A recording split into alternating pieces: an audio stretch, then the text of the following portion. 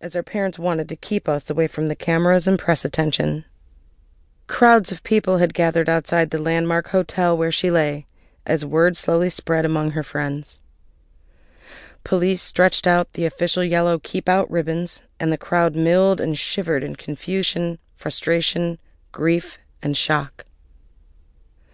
Mother's sister, Barbara Irwin, lived in Los Angeles, and she helped my parents with the necessary arrangements.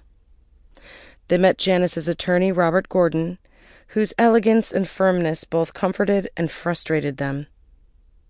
From Bob, they learned the details of Janis's death and about the stipulation in her will that her body be cremated and her ashes scattered off the California coast near Marin.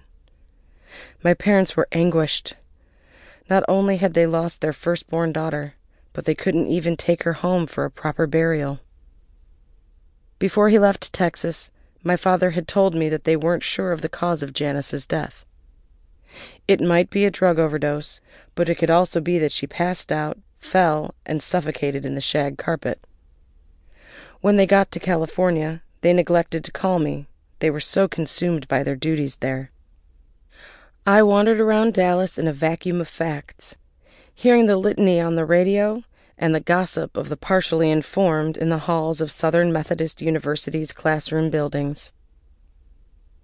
I became furious at those faceless rock and roll people who had considered themselves Janis's friends. How could they let her do heroin?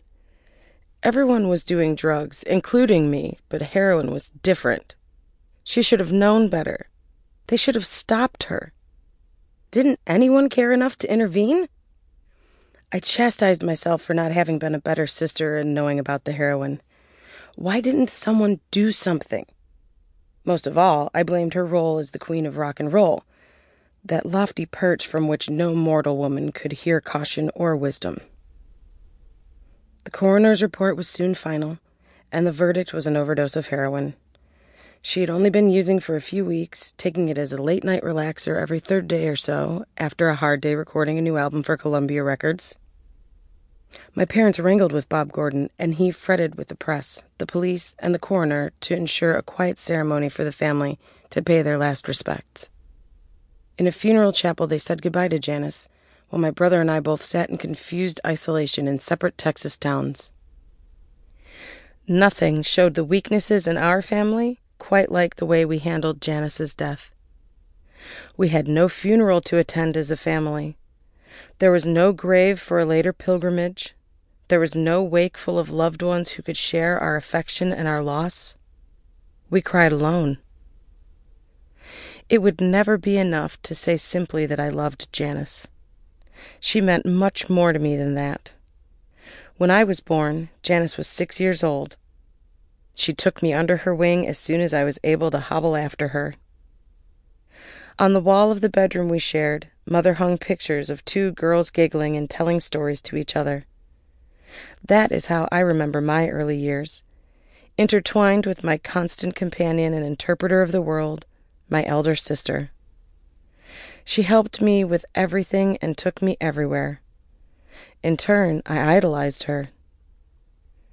With 6 years' difference in age, our daily experiences were often inexplicable to one another.